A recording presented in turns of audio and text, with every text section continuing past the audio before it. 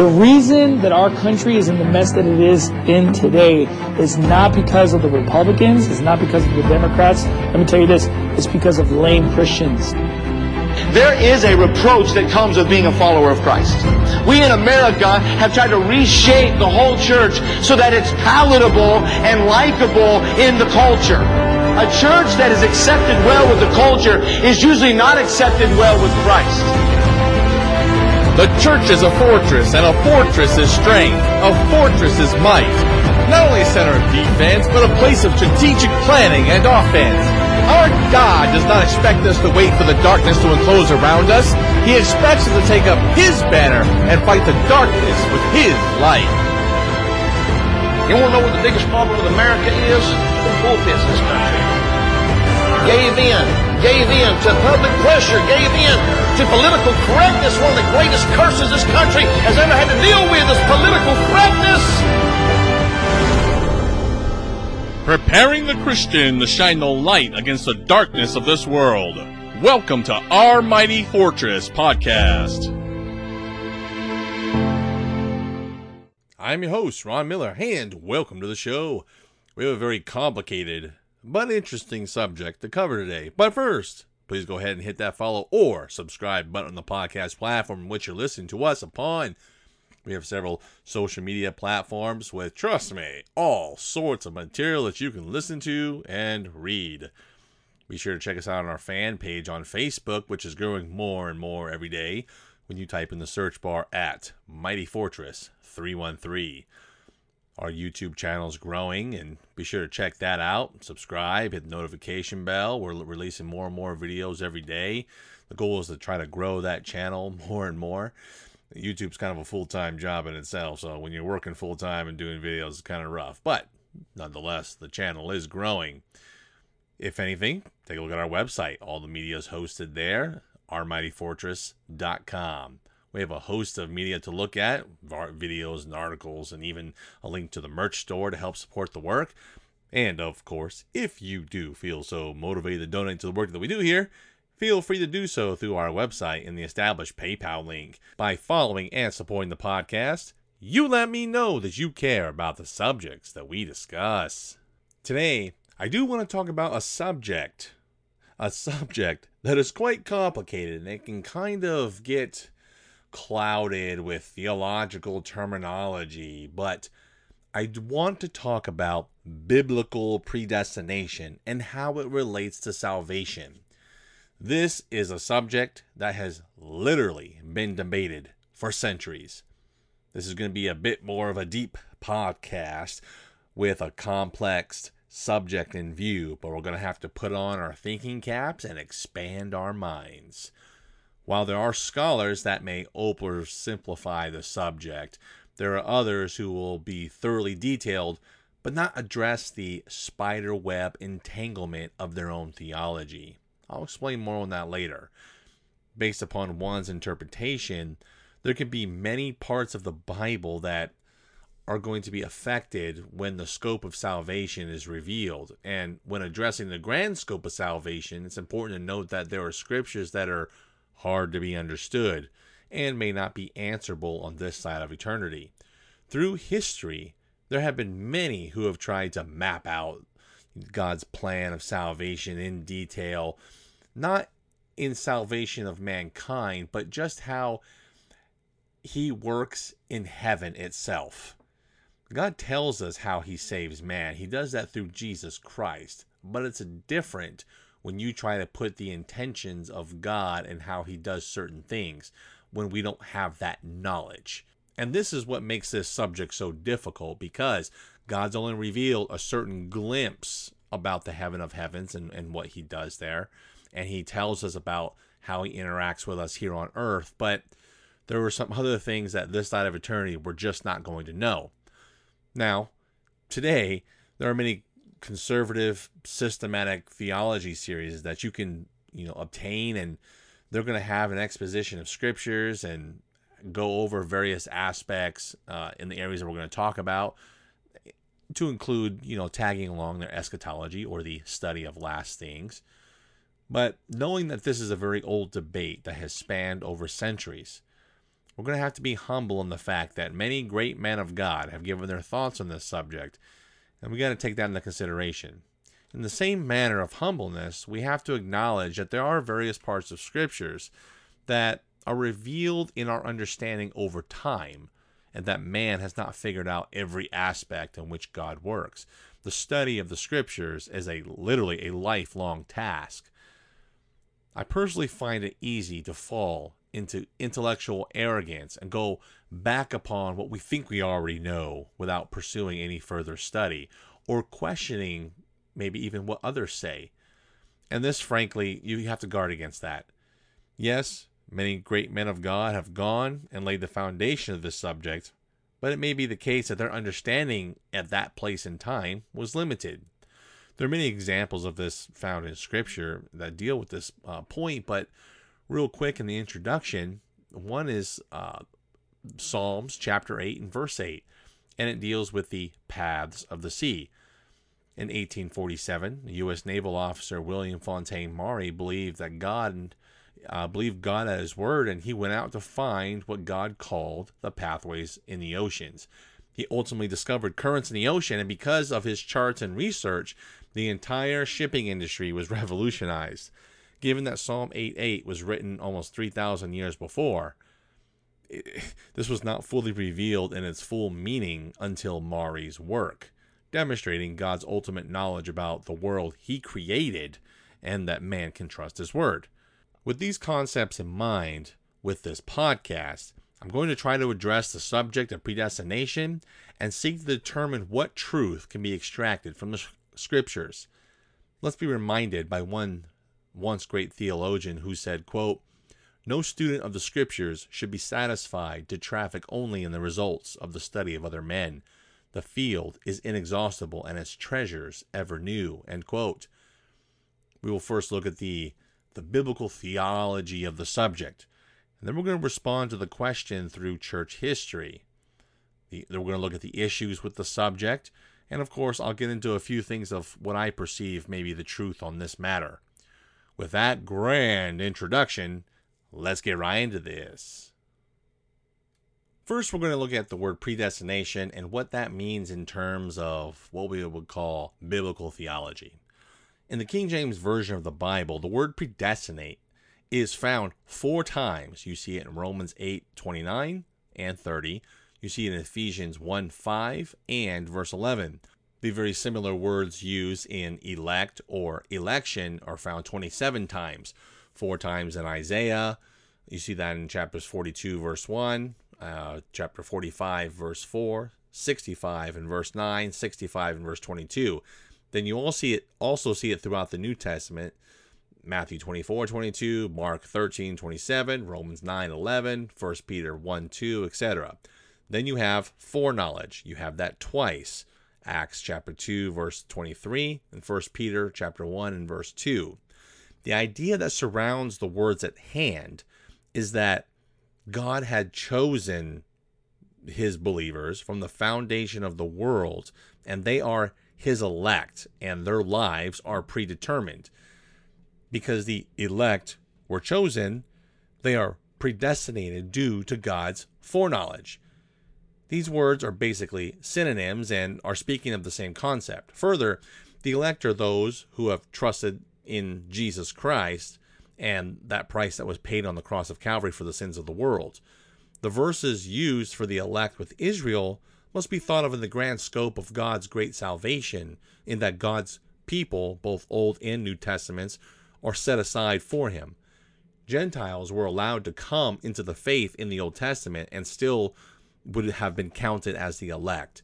This is seen in the Gentiles such as Rahab and Ruth, and they're especially important in parts of the Messiah's lineage. Now, it's very important to note that predestinate or predestinated, elect, election, and foreknowledge are very loaded theological words by theologians, depending on, who's speaking or writing a book. We as Christians should not be afraid of those words. You just have to rightly interpret what they mean in the grand scope of God's plan. And that is the great struggle. The biblical usage of election means, quote, a sovereign divine purpose so formulated as to be independent of human merit, descent, or cooperation. Such words as chosen are used, drawing, calling, purpose even are used in accordance with God's foreordination and predestination. Now on this subject, Louis Sperry Schaeffer states that there are several truths to election that one can grasp. He says, quote, God has chosen some to salvation, but not all. Divine election was accomplished at the foundation of the world. Election does not rest merely on foreknowledge. This I'm definitely going to address later, as I definitely disagree. And divine election is immutable, and election is relation to Christ's mediation. Now, when we see some of these words, we have to understand when the Bible talks about Israel being nationally elected, this is different from the meaning of an individual election. Israel was chosen to stand out from amongst other nations, but it did not mean that each individual was granted eternal life because of this. Now that we have some of the foundation in dealing with the words in question, we're going to go more into them later. But how has the church history or various men written about these particular words throughout church history, and what has been the battle in between? Let's take a look. After the ascension of Jesus Christ and the foundation of the church was laid by the apostles, the early church fathers, in dealing with many heresies, had arisen. They had to systematically address different subjects that were taught by Christ and his disciples. It's important to note that Christ did not leave behind a systematic set of theology books to spell out every doctrine. I sometimes think that, well, maybe that would have been extremely helpful, but knowing how foolish man is, we still would have found some way to mess it up. So with Christ doing what he did, I think that was like the best way, because obviously he knows what he's doing, right? But we have to understand that through the Gospels and the epistles of the apostles, God expects his followers to rightly divide the word. We see that in 2 Timothy chapter 2 and verse 15. The first time that the study of predestination was addressed was by Augustine of Hippo in his response to a British monk named Pelagius. Now, if you have any particular knowledge about the grand argument and the back and forth between those who are of Reformed theology and not, you hear the word Pelagianism or being Pelagian quite a bit as an accusation, but it's not necessarily true.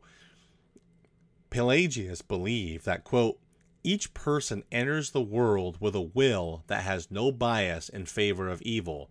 Adam's fall has no direct effect on each human's ability to do right or good, for every individual is directly created by God and therefore does not inherit from Adam either evil or a tendency to do evil, end quote.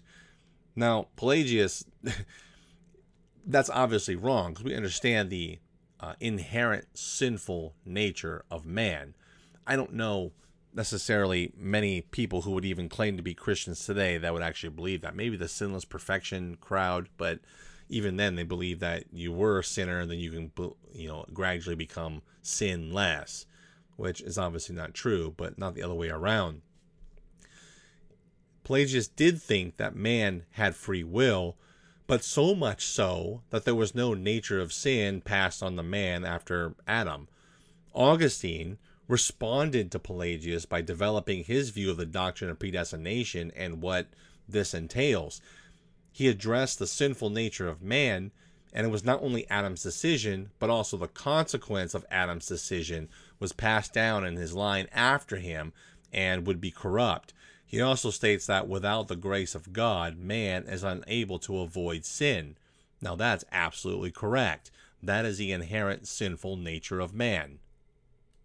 Augustine believed that man was unable to do good without God's grace, and that when a person became born again, he was finally given free will to be free from the bondage of sin. Now, if you notice there, he believes that man can have free will even after. That's kind of funny because it contradicts normal Reformed theology today. Pelagianism was condemned by the Council of Ephesus in 431 AD, and synergism, which means believing God and man work together to accomplish his will, likewise was condemned at the Synod of Orange in 529 AD. In the 9th century, the doctrine of double predestination emerged, which is essentially that both elect and lost are predestined equally, meaning that you're either, when you come and you're born, you're either predestined to hell or predestined to heaven. There was much debate over this new doctrine, and Johannes Scotus Erigena, if I can even pronounce that right, proposed an interesting concept. Though he condemned this double predestination doctrine, he did say that since God lives in eternity, he did not see things as either past or future because he can see all at once. Now, this is absolutely fascinating. He states that God is outside of time, and therefore the idea of foreknowledge is alien to him. There's actually a lot of truth in this concept, but we're going to address that a little later. Let me build the foundation. You have the 11th through the 13th centuries, so the revival of Augustinian position on predestination. The Reformation saw men such as Martin Luther and John Calvin emerge with new theological perspectives on predestination and how it relates to the elect. Of course, the Catholic Church had gone back towards actual Pelagianism, and Luther had spoken out against such before he was convinced that Augustine was correct in his writings. Calvin would write the Institutes of Christian Religion in 1536, and that would change a lot of way that the Western world views subjects such as predestination, among others. Theodore Beza would succeed Calvin and carry his theology further into double predestination, and even came to the conclusion that God causes people to sin. Now that is absolute and complete and total heresy. I don't care what side of the coin that you're on. In the late 16th century, James Arminius, who was a pastor in Amsterdam, spoke out against Beza's idea of double predestination. Arminius' views were summed up as, quote, God's first absolute decree regarding salvation was not the assignment of certain individuals to eternal life and others to damnation, but the appointment of his Son, Jesus Christ, to be the Savior of the human race. God decreed that all who repent and believe shall be saved. God has granted to all persons sufficient grace to enable them to believe and freely believe or disbelieve on their own. God predestinates those who he foreknows will believe. End quote. Beza's views on this point had convinced many, and Arminius' views did not go over well because he was just going to be charged with Pelagianism and Catholic favoritism. That still goes on today. You see so-called apologists use that slander against people who bring up the idea of having free will or whatever not, no matter what side of the spectrum that they're on. They're just charged with being Pelagian or in favor of Catholicism. The same thing happens 500 years later. Now, Calvinists ultimately view election as God choosing certain individuals for his special favors. Arminianism, because of John Wesley, not Arminius. That's important to note. When somebody says Arminianism, when they use it as a theological term, they're talking about the teachings of John Wesley. Now, this would morph into universalism, which is God's grace is given to all humans indiscriminately, meaning that essentially you lead to the whole all paths lead to God idea. This universalism prevailed in Wesleyan churches or Methodist churches and ultimately skewed even the original statements of Arminius himself. Calvinists would come in a few different forms, but the predestination and the absence of the ability for man to make choices independently of God are the foundation of their doctrine. Now, that was a lot to go over in a small amount of time. People write books, long volumes of books on this subject, and we're really condensing it down into 30, 40 minutes. So if you got to take a mental break here, now is a good time to do it before you carry on. Now, we're going to move on to the issues with this particular subject. There are some issues that one's going to have to deal with when it comes to the subject of predestination of the elect. The popular theological term to refer to the order of salvation, or sometimes you'll hear the Latin term ordo salutis. In this order of salvation, one that holds to a Reformed or Calvinist position states that regeneration precedes faith. One that holds that position may equate such as a light switch. They claim that the bulb is the faith and the light switch is God and his allowance for regeneration due to his predestination. You cannot have one without the other, but the regeneration, the switch, comes first. Now, since we're speaking of the events that do occur simultaneously, one can think that it does not matter. But the problem then lies when you look at Scripture. In John chapter 1 verses 11 through 13 and 1 John chapter 5 and verse 1, we see that faith logically precedes regeneration. One can state that on the basis of John chapter 3 verses 1 through 21, the two events can occur practically at the same time. It should be noted that John Calvin himself taught that faith precedes regeneration, but his successor, Theodore Beza, and his followers switched the order. The Apostle Paul, in the book of Acts, chapter 20 and verse 21, puts repentance before faith. But then in 1 Thessalonians 1 and verse 9, he puts faith before repentance. The main issue with the previously stated points is that it would be a mistake to separate them into a time sequence. The point is made that when one evaluates the events that occurs in a person's salvation, and we think about that person in Christ within time, the order would be found to be logical and not chronological, if that makes any sense. All of these things are taking place at the same time, but we as man, we're trying to put them in a specific order when these events are instantaneous. The next issue is how a person or persons will correspond with God's election of believers and non-election of unbelievers. How much freedom does a man have in choosing God in this life? Think about it. This comes down to primarily two definitions of what free will means. The first is libertarian free will, which means, quote, the ability to refrain or not refrain from any moral action, end quote. The compatibilist will define free will as, quote, one who makes choices that are consistent with his nature, end quote. It is important to note while the scriptures seem to make room for libertarian free will of man, the Calvinist, who holds to the compatibilism, states that God decrees the free will of man, and it makes it seem as though he is free, but such it was decreed from the foundation of the world. So you have an illusion of free will, they say. There are some on other issues that can be looked at dealing with the predestination of man and different viewpoints, but these are the major make or break theological issues of the subject at hand, and these are the two positions we have to consider. Are we determined, or do we have libertarian free will? As complex as this subject is, and really, if you haven't already fallen asleep already, I hope not. I hope I'm able to pique your interest, and it's such a very complicated subject. I really am. This subject is very complicated because you have scriptures on both sides of the coin. But one thing is very, very consistent. The wrong view of where God is. I'm going to talk more about that in a second. But remember that. This all boils down to where you view God and where he is at in relation to us.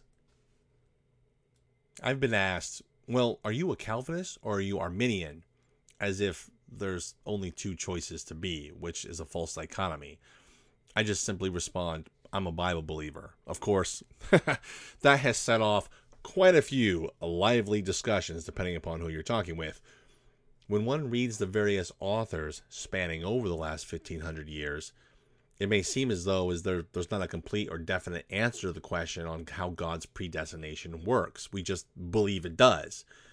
Of course, it does work, so there's no reason to question that, but we just don't know how it works.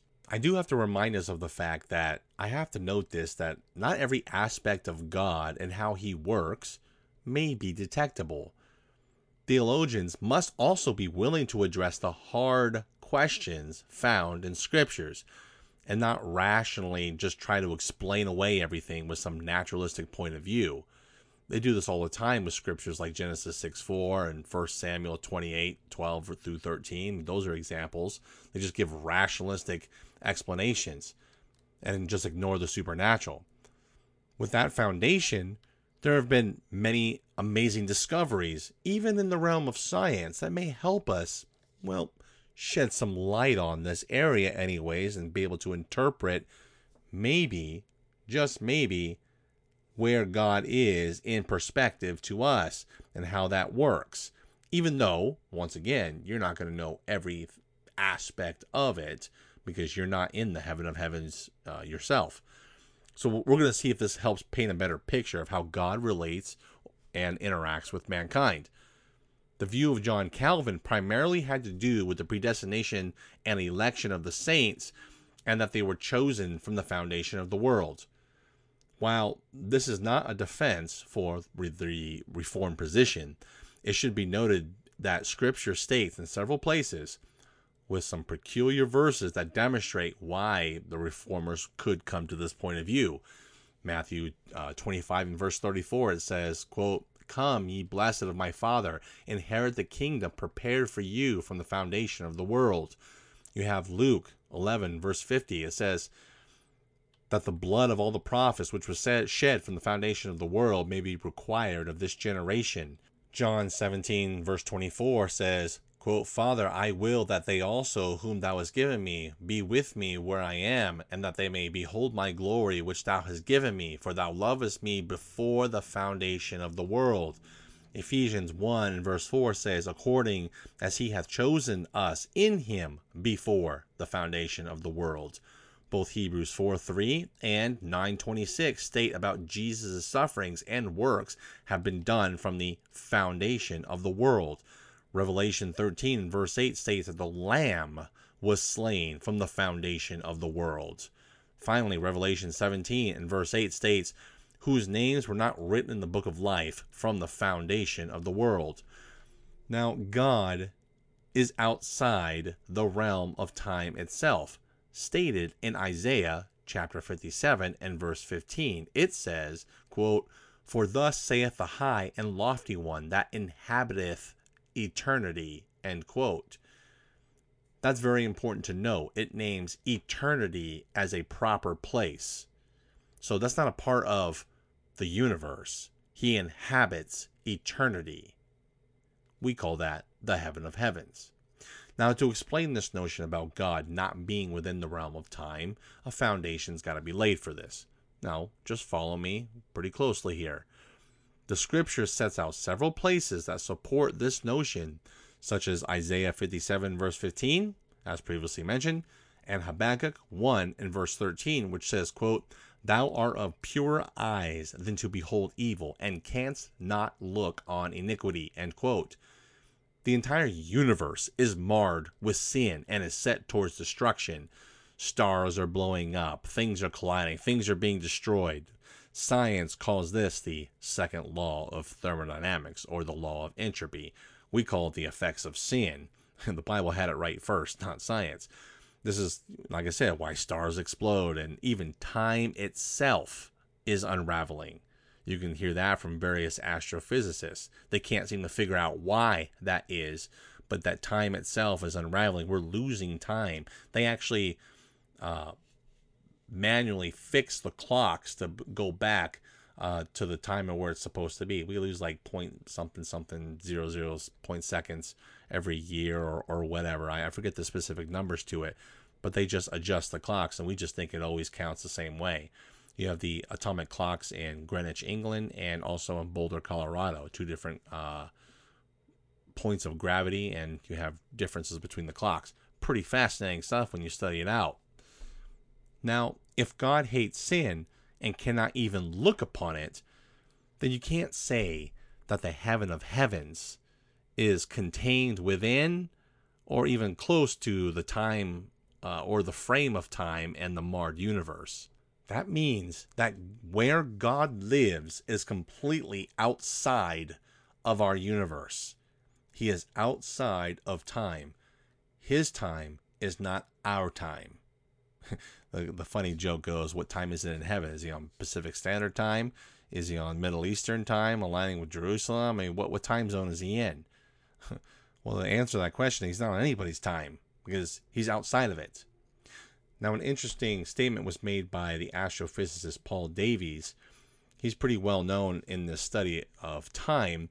He says that, quote, "The Western culture can't seem to divest itself of the belief in the existence of time as an independently real entity, God-given and absolute. People can accept that clocks may do funny things and that the human mind may play tricks, but they won't want to attribute such phenomena to time itself, only to the way that we experience or measure time," end quote. Given that time has been demonstrated in like 16 or 17 different ways as being relative and being a thing, it blows astrophysicists' mind, some of the brightest minds that man can produce. No wonder that it even confounds even theologians when it comes to this subject. It was mentioned before earlier that modern science confirms various aspects of Scripture, although secularists often do not claim that it does. With the emergence of the general theory of relativity, it clears up several scriptural passages that were once hard to interpret. The phrase about something being done from the foundation of the world, that shows us that time had a specific starting point, which is creation, as we know from the Christian scriptures. And we're going to see a little later why that is so very, very important, because if God is outside of that, from his perspective, he's going to see things quite a bit differently than how we write our theology books about where he's at and how he correlates with us. Now, going back to the theory of relativity, it was designed and being worked upon by Albert Einstein, eventually proved in the 1970s with the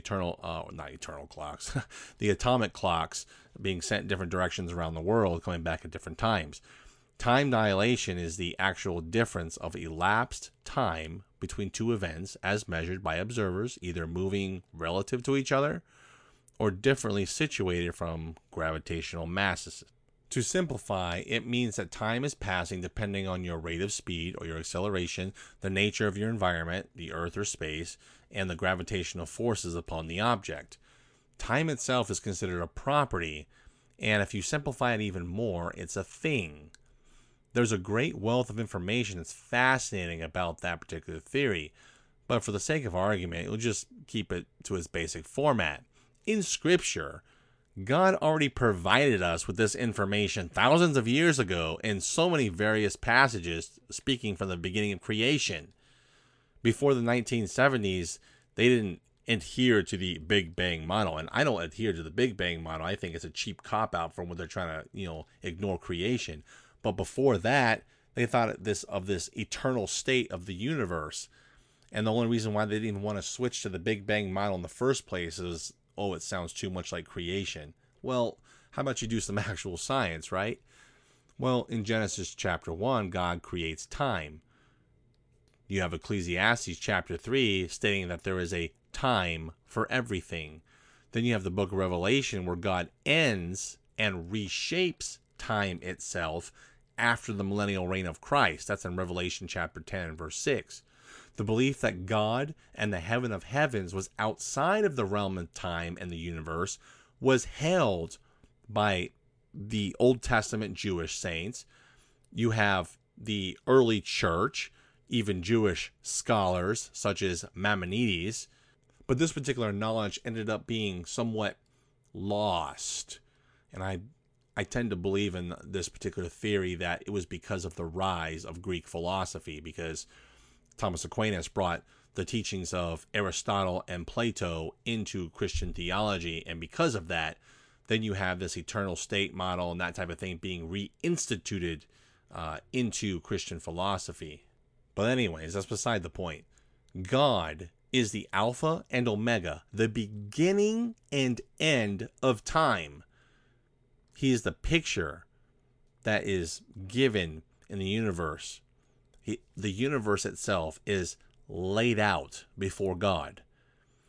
Though the universe is now sin-cursed, he has still oriented his plan of salvation from the foundation of time itself because he saw what would happen. That's important to note. He's outside of time. He sees the beginning, the Alpha, and the Omega, the end. And all of that, by the way, is going to be burned up and made anew. Which actually, that's an interesting thought. Are we going to be in eternity just watching him make the world all over again, and then we just go into it? I don't know how that works. God doesn't really tell us, but it's kind of fascinating to think about and just philosophize a bit, I guess. Now, I do not hold to a reformed theology position on predestination and election because I believe it's very limited in scope and understanding of the world that God has placed us in. Many views written inside and outside of Reformed theology puts God inside our natural timeline and thus makes a very critical error when trying to perform exegesis upon certain passages of Scripture that step outside the realm of time. Man can still have free will, and God would still have knowledge of man's choices already, since he is outside of time and the timeline of the natural world is just set before him. Now, this idea opens up other doors in the theological realm, but I want to stay narrowed in on predestination and election. God states in many places in Scripture that his desire for man is that they would repent and turn to him. The book of Ezekiel, chapter 18 and verse 32 says, quote, "For I have no pleasure in the death of him that dieth, saith the Lord God. Wherefore turn yourselves and live ye." End quote. If God decreed from the foundation of the world that certain of mankind would be condemned, then and only a certain select group would see salvation, then how could God make such a powerful statement given in the previous verse in Ezekiel? It wouldn't even make sense, because if we're all predestined, then it doesn't matter. You have no choice. He is the grand puppet master then, unless you do have a choice, because he is outside of time and he calls men to remember. Now, this brings up the question: well, because God has knowledge, means this, you still don't have free will. I'm not going to go down that road, because I do believe that just because God has knowledge of something, it has nothing to do with the choices that you make. You're still making your choices. God is not the grand puppet master making you do stuff. While I'm not going to discuss every argument that a Calvinist may respond with, the root of the entire issue of this debate rests upon God's communicable and non-communicable attributes.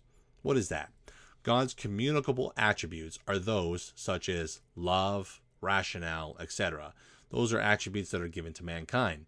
His non-communicable attributes, or attributes not given to us, are those like omniscience, omnipotence, his God-given power type of thing.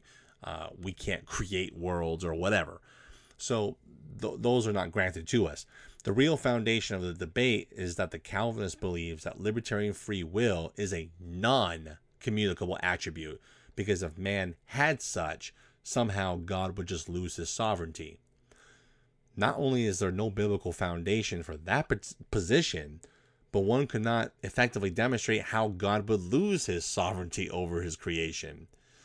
One theologian simply puts this as, quote, "The Calvinist God is a God that is not sovereign enough, not powerful enough, not all-knowing enough, because the only way he can get the desired results is by pre-programming man," end quote. Well, if you're going to take the Reformed position, then you have to be honest. That would be an honest statement.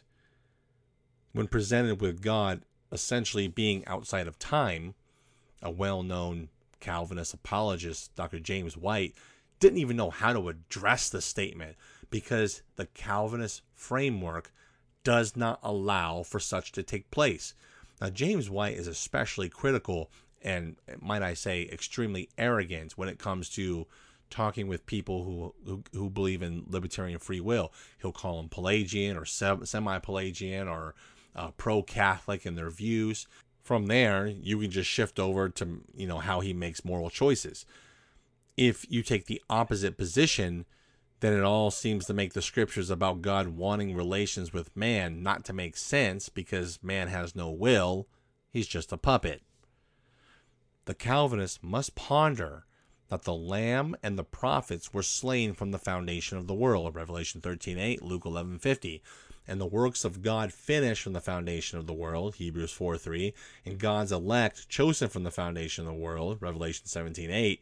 Yet, can the heaven of heavens itself lie outside the frame of time of this world, and thus God knows the choices of men and who will choose him? Romans 10 verse 17 states that faith comes by hearing the word of God. And in Mark chapter 10 verse 17, a young ruler came to Jesus Christ inquiring how he could attain eternal life. This man was sincere, but he was not willing to bear the cross and follow Christ.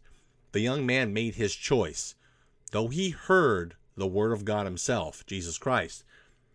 This cannot be easily waved off, as the young ruler was not just a part of the elect of God, because it states in verse 21 that then Jesus, beholding him, loved him. Now God knew the response of the young man because he would see the choices of men because he's outside of time. If God, as some sort of cosmic puppet master, decrees some men to be righteous and some to sin, then what's the purpose of even putting the tree of knowledge of good and evil in the Garden of Eden in the first place? This seriously attacks the character of God via Calvinistic worldview, because if there is no evil and sin, then everyone would be perfect in the new heaven and new earth. Or if you make God making man sin, then you make him the author of evil, which is probably the greatest heresy you could possibly even come up with. And it's unfortunate that there are many Calvinists that have already just gone ahead and gone that route. And they just said, well, we can't explain it, but we know that God's the author of sin. They don't say it like that, but that's how they communicate it. And they say, but we're okay with that because he's God, he's sovereign, he's creator of all. Well, then he's no longer holy. I mean, you just blew away one of his most important attributes and what makes him God. Now, there is a very interesting counter perspective that does seem to make sense. I do think it needs to be worked on a little bit more, but it does seem to work. Matthew 22, verses 37 through 40, Jesus Christ states, quote, "Thou shalt love the Lord thy God with all thy heart, and with all thy soul, and with all thy mind. This is the first and great commandment, and the second is like unto it. Thou shalt love thy neighbor as thyself. On these two commandments hang all the law and the prophets," end quote. This goes back to why God put the tree of the knowledge of good and evil in the middle of the Garden of Eden. God put that tree there so that man would make a moral choice to obey God. Ultimately, God wanted man to freely choose to love and obey him. The Master of the universe wanted communion and fellowship with his creation. It's interesting to note that even more ancient Jewish writings would say that, quote, Moses gave Israel 613 commandments. Then King David reduced them to 11. That's in Psalm 15. Isaiah then brought them down to 6 commandments. That's Isaiah 33, verses 15 through 16. Then Micah, the book of Micah, brought it down to 3 commandments. That's Micah 6:8, end quote. Jesus Christ was saying, or trying to paint a very vivid picture in how man should live his life and also commune with God. The 10 commandments, for instance, depict the entirety of the law. You have the first 4 commandments dealing between your relationship between you and God. The rest of the 6 commandments deal with your relationship between you and man. That's very important. God gave his law of thou shalt and thou shalt not to help man guide man through this life. But the ultimate ethics that God wanted man to learn was the ethic of love. That's the whole point. Now, love, of course, is defined by holiness, and God is the one who defines that word love and what it means. That's important. but the ultimate ethics to learn is the supreme ethic of love. The greatest commands were to love the Lord God with all your heart, all of your soul, and all of your mind, and to love your neighbor as yourself. One thing you have to understand is that freedom and love walk hand in hand with each other. If God compels man like some machine, then it's impossible for man to love God freely in return. If there is not libertarian free will, then there cannot be love, only compliance to a divine dictator. The study of predestination and election in this podcast is definitely not exhaustive. And like I said, we're trying to wrap up a 1,500-year debate into a 45-minute presentation here. And this is probably one of the longer podcasts I've actually done, because every aspect of this theology can just fill hundreds of pages, thousands of pages of written work. I hope that there have been several principles demonstrated that could get, if you're on the Reformed side or the Arminian side or persuasion, just to think about the positions a little bit more and understand that there's more to this world than what's being revealed just through our simplistic theologies, to help us understand God's relationship with man. The biblical theology of predestination and election and the perspectives of such in church history were discussed, and we found that man's revelation and understanding of this concept as being progressive. That's important to know. Even some of the early thinkers didn't understand it. Ancient Jewish writers and early church fathers knew God was outside time. They didn't understand the entirety of the whole thing. They didn't know the general theory of relativity or anything else like that. They just knew that God was outside of time because that's how the scriptures put him. They just understood that, even though they didn't know the specifics. Though viewing some of the theological issues and the implications of each, I think we have shown that this subject has to be thought through, not just because of what you think about predestination in itself, whether being predestined to heaven or hell, but really it's about God's character. Do you make him the author of sin? That's very important. And how you view theology or how you interpret scriptures through your theology. That's why our podcast has the saying, I looked it up, nobody's ever said this. It is a saying directly related with me. Don't let your theology interrupt the study of God. Theology is the study of God, but a lot of times we try to study God with our own theology, and we try to use that lens. And that's why you have all this weird stuff that's out there. Hopefully, in the near future, there'll be journal articles or books written on this further in detail, or maybe lots more preaching and teaching, but it does have implications. The implications are that Reformed theology would unravel on its core, and so would Arminianism, and all of such would have to be reformed, which is ironic. And this could be the reason why the subject is not addressed in detail by Calvinists for the last 30 years. That's why somebody who is smart aleck as, Dr. James White would just totally and completely ignore this subject because of its implications. We also have to come to a fuller understanding of the scriptures and strive to be the students of the word in its truest sense. Feel free to take various aspects of things that I've said and just go and study it out and come to your own conclusions. You're going to see what I'm saying is true, and you have to think about the logical steps of what people are trying to say. Where does determinism lead? You can't stop that train. It leads towards God being the author of sin. Well, if that's not the case, then what's the other exception or the other side? Is there only two sides to this coin? So I hope that you can further your own study in this particular subject. With that being said, I want to thank you for listening, and be sure to follow us on the podcast media. Please take a look at our website, ourmightyfortress.com, and subscribe for more updates.